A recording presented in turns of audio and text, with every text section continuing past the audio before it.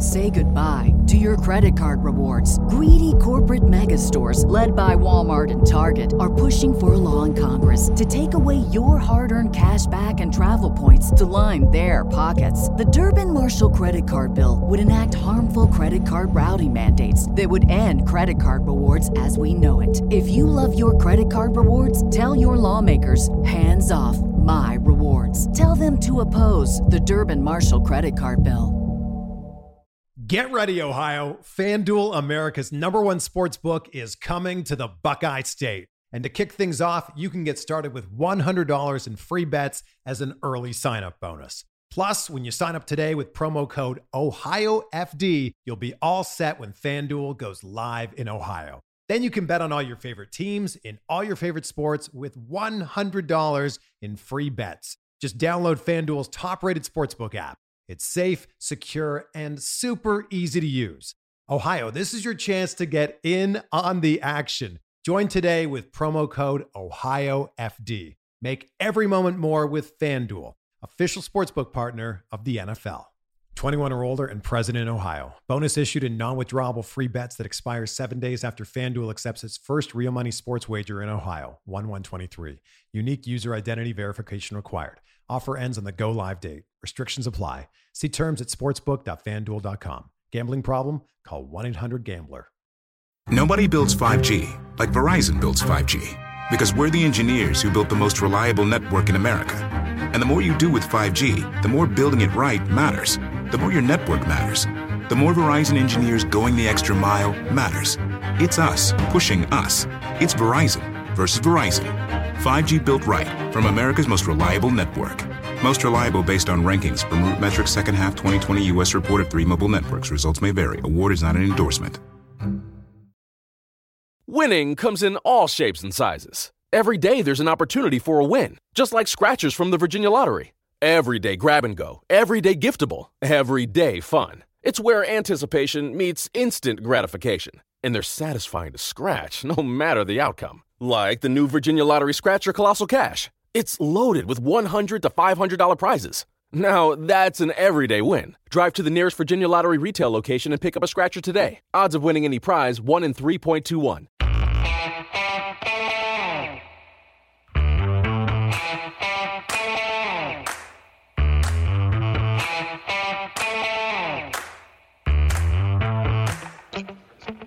Hi, folks. Welcome to another episode of Film Study. This is Ken McCusick.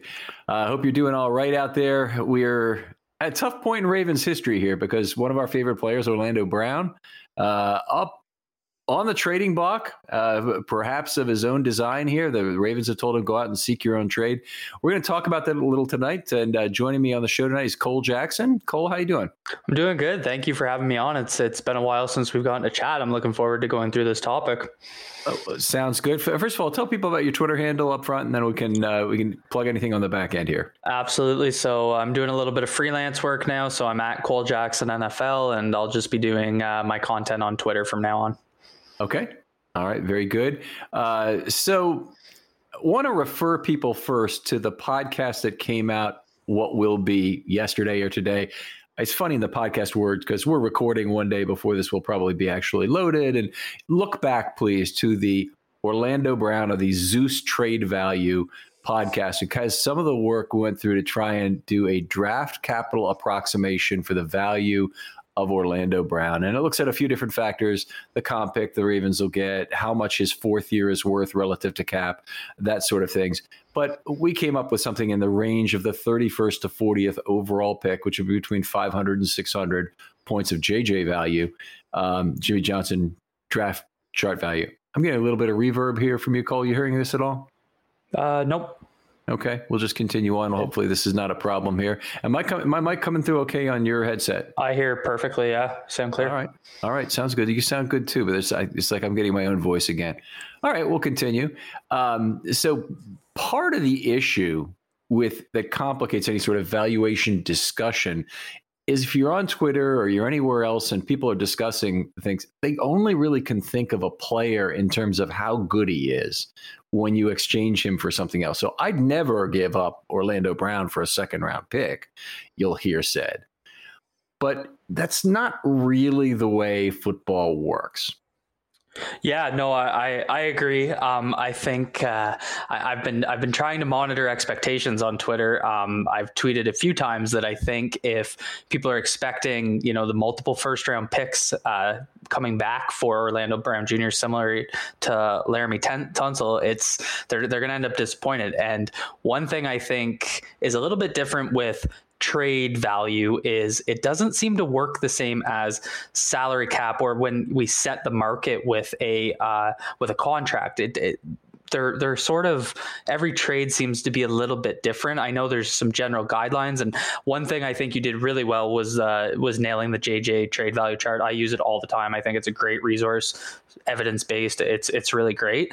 And so it's a good way of looking at draft picks. But when we're looking at players and players that go into packages, it's not necessarily a proven science in terms of finding that value. But I think what you guys did really well, and I really encourage everyone to go back and listen because I thought it was phenomenal, is I see GMs doing that same process in terms of trying to go through things like approximate value, weighing in all these options to try and find that sweet spot of where they value a guy.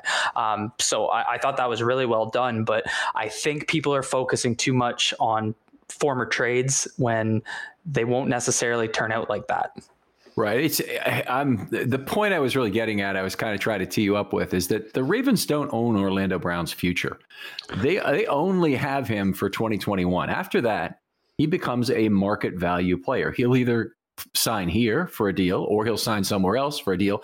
But at that point, he will be signed for pretty much for an optimal Orlando Brown value. It'll accommodate him.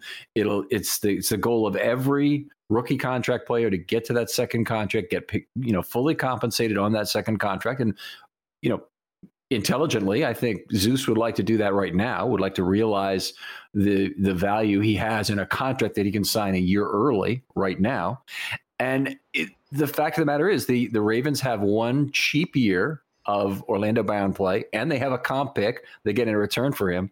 And then they have these market frictions which exist. So the ability to sign somebody for the franchise tag when he might be worth more, or the ability to use the franchise tag to help them leverage a long-term contract. But they don't really have a lot of components of value remaining on Orlando Brown because they don't own a lot of his future.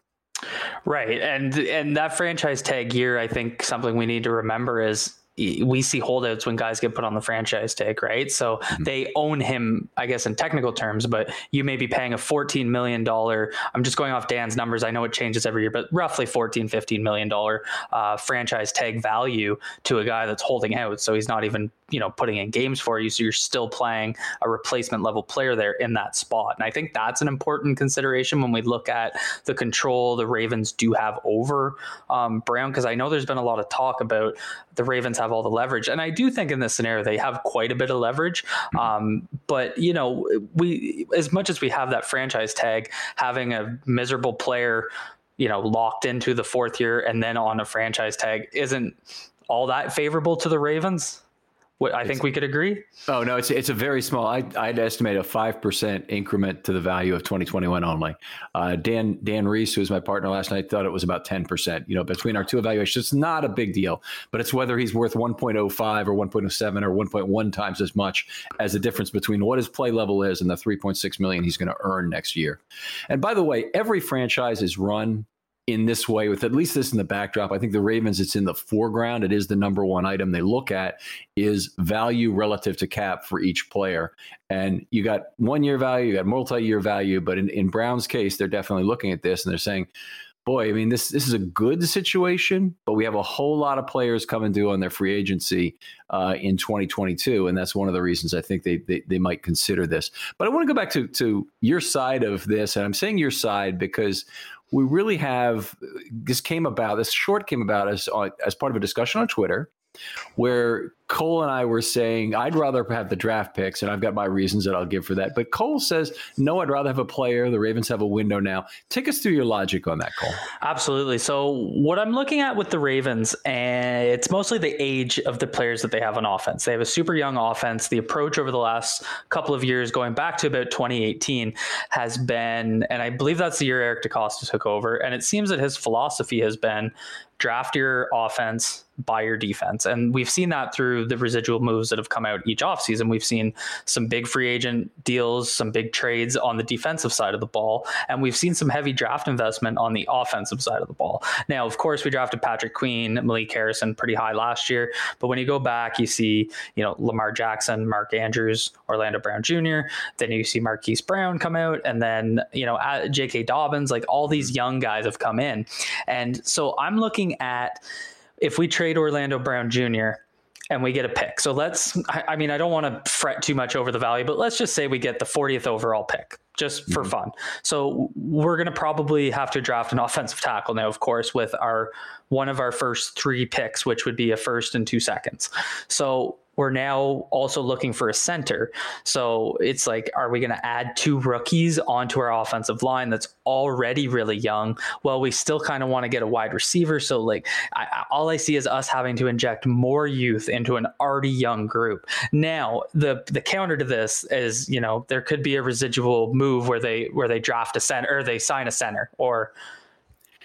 Yeah, here's what I'm going to say to all of this. Yes, the Ravens have lots of needs, but Brown wasn't going to address all those other positional needs. It's not fair to map the center or the wide receiver or their inside linebacker shortfalls to Brown. It's just, he can only address one position, and he can address more if you trade him for players. And if that's your point, then that could be valid. But it's a matter of, you can get there via draft picks, or you can get there via acquired players. Right. But I see I guess the way I see it is, we're adding another position that needs to be filled by a rookie on the offense when we could trade him for, so for example, say the Jaguars were working out a trade and they get a Jawan Taylor and a later pick.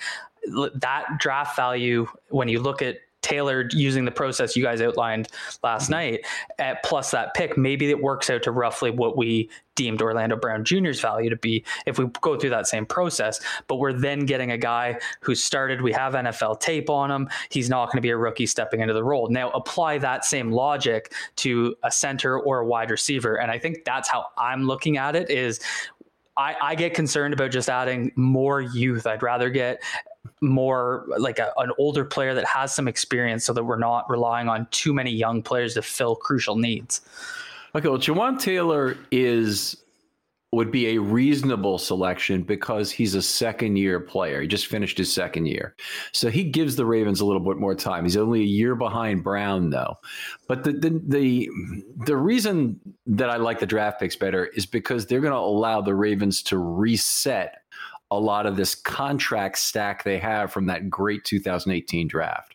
And by the way, that process has already started. When they unloaded Hayden Hurst for a second last offseason, didn't seem like all that great a trade. It was okay, but didn't seem like a great trade.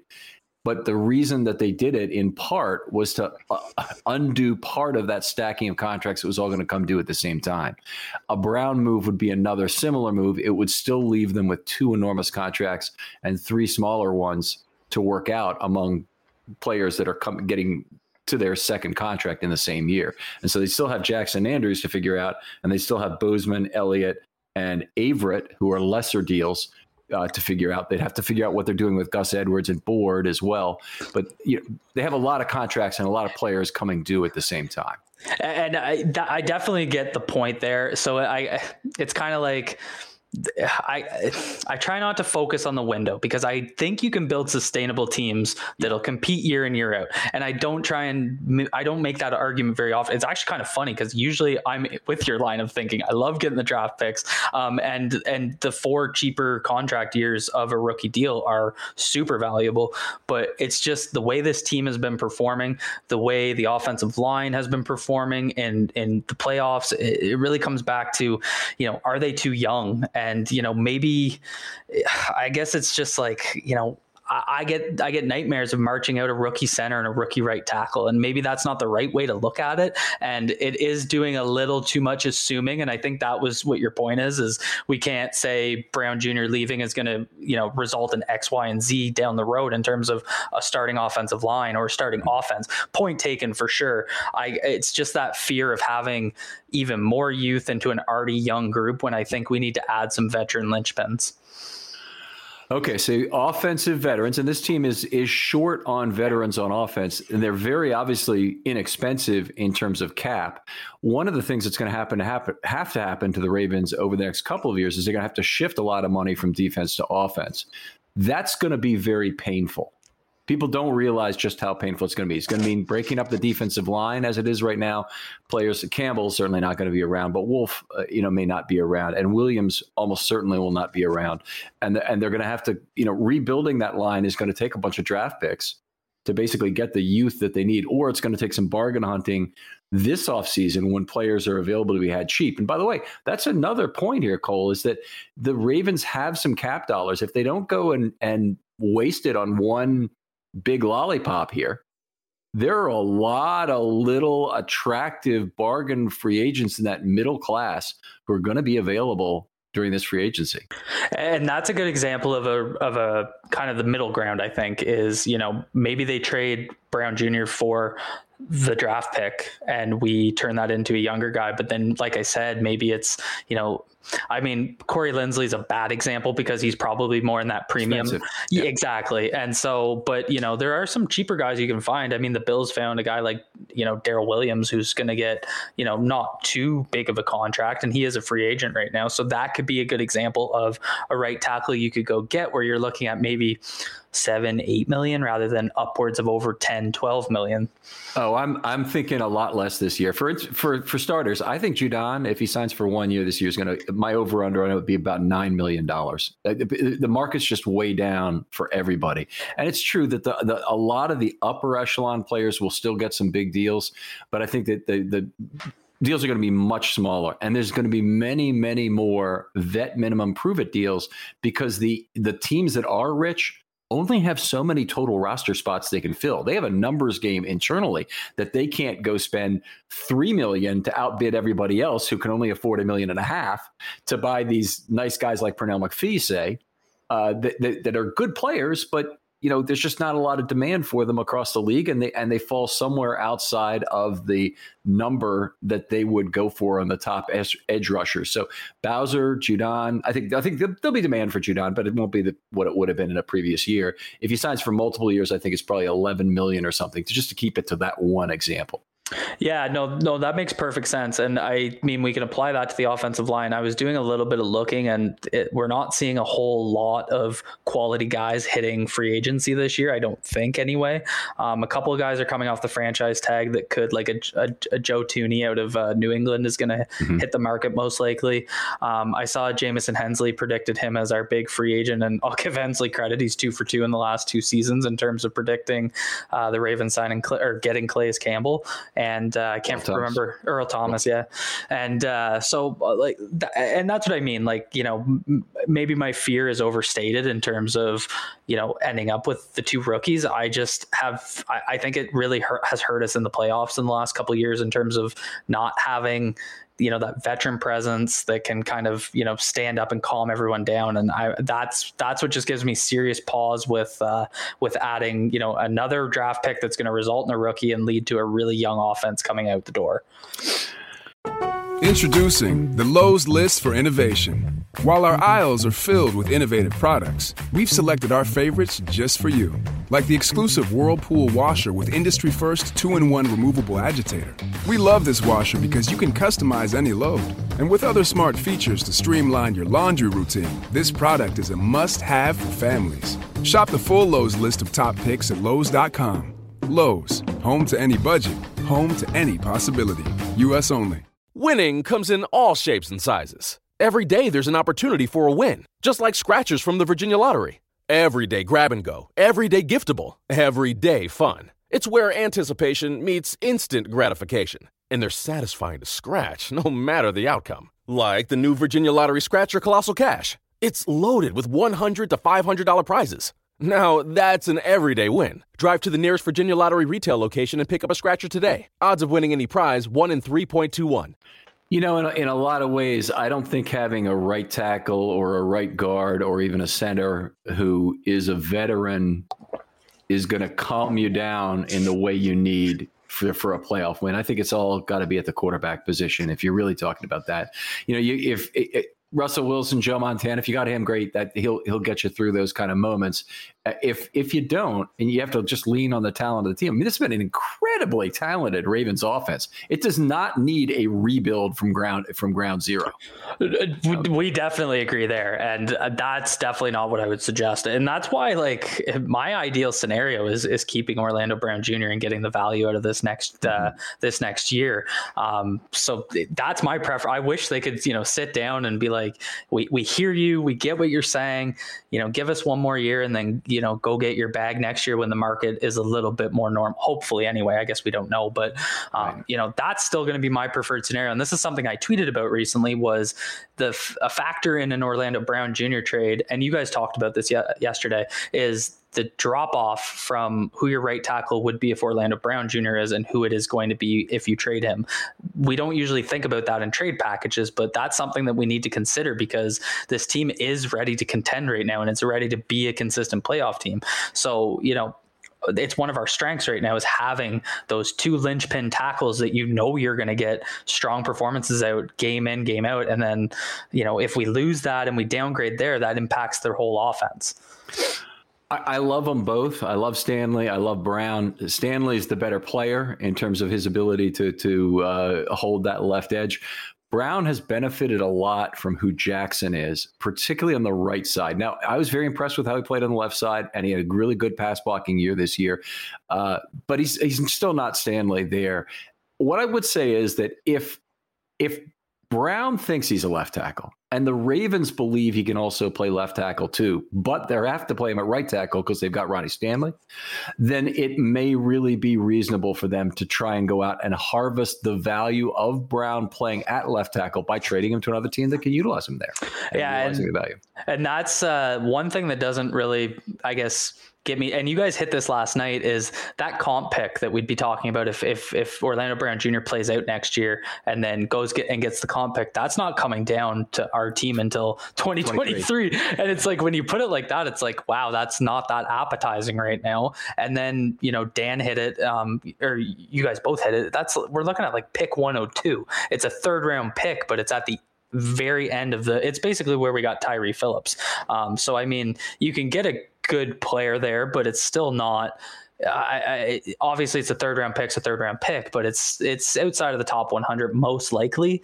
So that kind of diminishes it a little bit. So, it really does come down to what you think about that whole window idea. And, is it worth it to lose the value? Because I agree with you, we need to max out the draft pick value of trading Orlando Brown Jr., but is it worth it in terms of what your drop is going to be from your offensive line play in 2021? And I think that's kind of where I've been trying to anchor this. And that's where a lot of my concern comes from, just because we have so much uncertainty, especially from center all the way over to right tackle.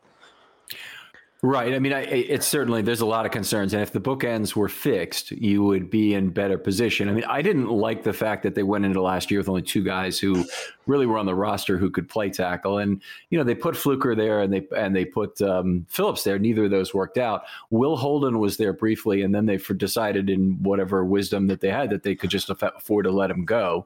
They put him back on the practice squad, which they could have activated him. But they also, it's rumored to me that Holden actually came back to the Ravens afterwards and said, hey, do you just want to sign me here at this point?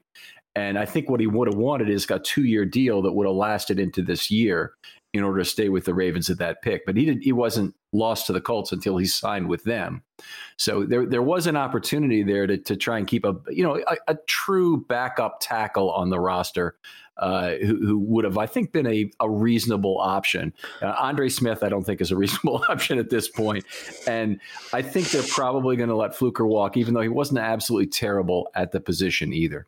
No, and I remember, I can't remember his name, but the tackle that was either a 7th rounder or an undrafted free agent that we cut 2 years ago. And I remember you and I talking about it right after it happened, and we were both like, what are they seeing on the roster in terms of backup offensive tackles? Like, I feel like the team right now has 6 interior offensive linemen and 2 tackles, and it's been one of those weird blind spots through the last 2 off seasons, starting with Snod. And I mean, Snod hasn't turned into anything special, so it wasn't necessarily that I thought he was this great player that we were losing. It was more the roster building philosophy. And I find that's been a weird blind spot with offensive tackle. And, it bit us last year. Yeah, it sure did. And surprisingly, it bit us on the right side and not the left, which is really not what I expected at all. But yeah, it was surprising. I did catch one other article, and by the way, worth the read if you have a subscription to The Athletic anyway. But Zrebiec and a guy from the LA Chargers side were like talking about what a reasonable trade might be for Brown. And Zrebiec had, I think, what it was a pretty reasonable notion of it, that it would, they'd obviously do it for the 13th overall pick. Nobody's debating that. One thing that I've heard of is trading down in the first round. Would the Ravens do it for the trade up value between 27 and 13, which is about, I forget if it's 470 or 570 points, but it's in the middle. It's probably not quite enough for me, but it's in that range. And then the other thing suggested was a second and a fourth. The Chargers counterpoint to this, and this is one of these, is like, why don't you just bend me over a desk and steal my wallet, or worse, in this case, because basically they wanted to trade Mike Williams, who has a guaranteed $15.7 million salary that he is not worth in 2021. And those aren't my words. Those are the words of the Chargers reporter in this case, saying he's not worth that money. Well, right there, that should tell you Mike Williams has negative value relative to cap. In order to give me Mike Williams at a year like this, where cap is seriously constrained, you got to give me something else, not pick my pocket of Orlando Brown with a 5th rounder thrown in. Yeah, it just made no sense from the Ravens' perspective, and it's in terms of me looking to trade for a player, Mike Williams is not that player that I'm interested in. But yeah, I don't think you see it as much in football. I mean, I remember there was the Brock Osweiler trade when they basically carry negative value. You see it a lot in other sports. You don't see it much in football, and I think that speaks to trades in general. I mean, NFL trades just outside of the draft are just not as common, but it seemed they found that middle ground with the 2nd and 4th round pick. And I think that kind of is in line with your principle that you outlined last night. So, I mean, we were able to find something there, but in terms of, I don't want Mike Williams getting thrown out there in terms of my thought camp, because he's not one of those guys. but that's unfortunately a lot of the players that the Ravens would acquire and trade. They're not as extreme as Mike Williams, but they're 1-year rental players.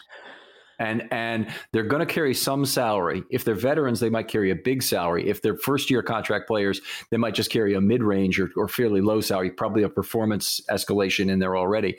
But they're not going to necessarily carry a lot of money, but they don't stay for a long time either. And if they're not in the caliber of Brown, then you probably don't get a comp pick that's at the same level. So, it's not that I hate the idea of getting a player. I just really like the idea of unstacking these contracts and getting a fresh new draft with a number of picks, and where the Ravens are a little bit short right now. Well, and a name that keeps getting thrown out there that I definitely agree with your thought process on this is a guy like DJ Chark does not make sense, because he's going to fit into that contract stacking that you're referring to. He's a 4th-year player. He's going to be due next year. We can't afford him. So it's a 1-year rental, and then he's leaving for the 3rd round pick. So, I mean, if maybe if we had a right tackle that we trusted, maybe it makes sense, because you're kind of in the same contract situation, but we're not in that situation. But I'm just kind of throwing it out there. But, I think that's where we can't, it has to be a guy like a Jawan Taylor, where, you're going to get a couple extra years out of him on that rookie deal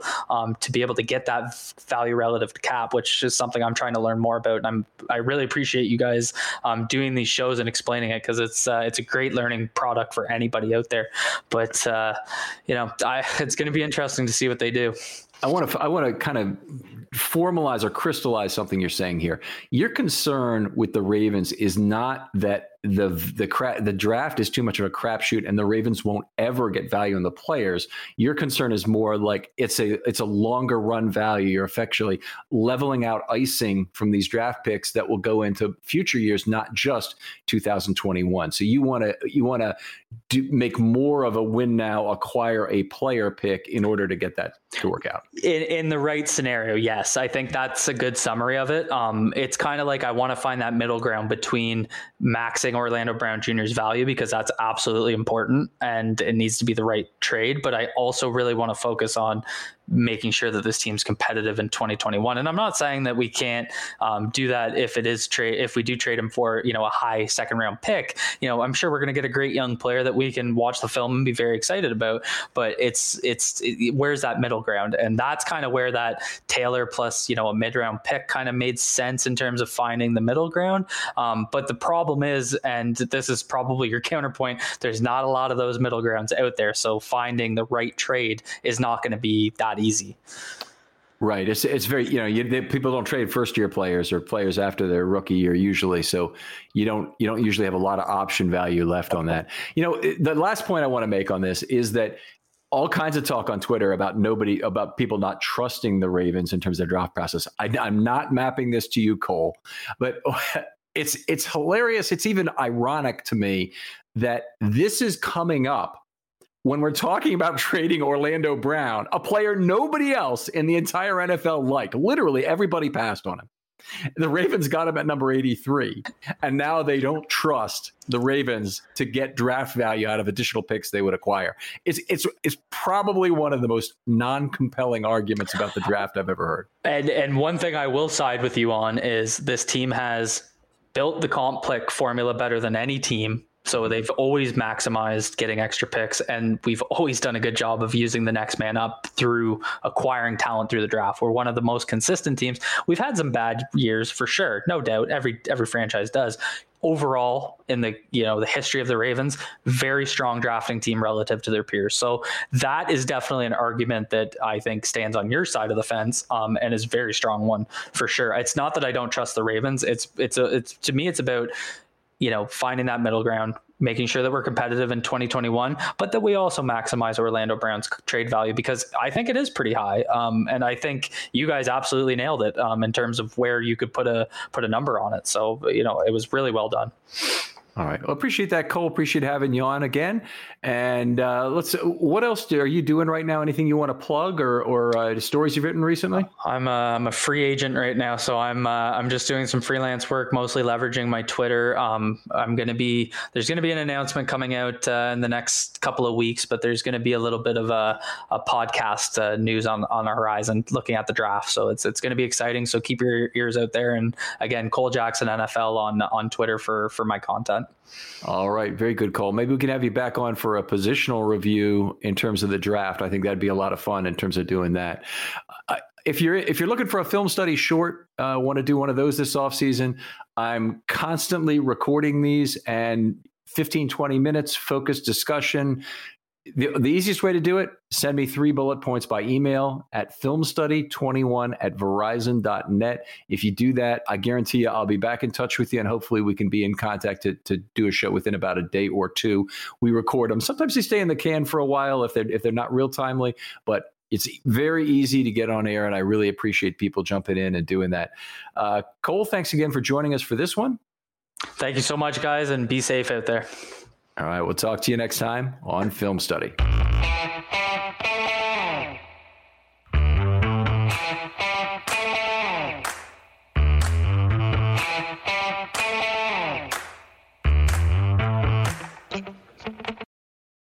Winning comes in all shapes and sizes. Every day there's an opportunity for a win, just like scratchers from the Virginia Lottery. Every day grab and go, every day giftable, every day fun. It's where anticipation meets instant gratification, and they're satisfying to scratch no matter the outcome. Like the new Virginia Lottery Scratcher Colossal Cash. It's loaded with $100 to $500 prizes. Now, that's an everyday win. Drive to the nearest Virginia Lottery retail location and pick up a scratcher today. Odds of winning any prize, 1 in 3.21. At Lowe's, we're your go-to for great gardening values every day. That's why we've lowered our price on select bagged mulch, now starting at just $2.88 a bag. Mulch helps prevent weeds and retains moisture. And when you put it down around trees, shrubs, and flower beds, you'll see how beautiful it makes your outdoor space. Just in time to welcome back family and friends. Shop online and pick up in store. Lowe's, home to the best part of summer. Selection and product availability vary by location. While supplies last, U.S. only. Excludes Alaska and Hawaii.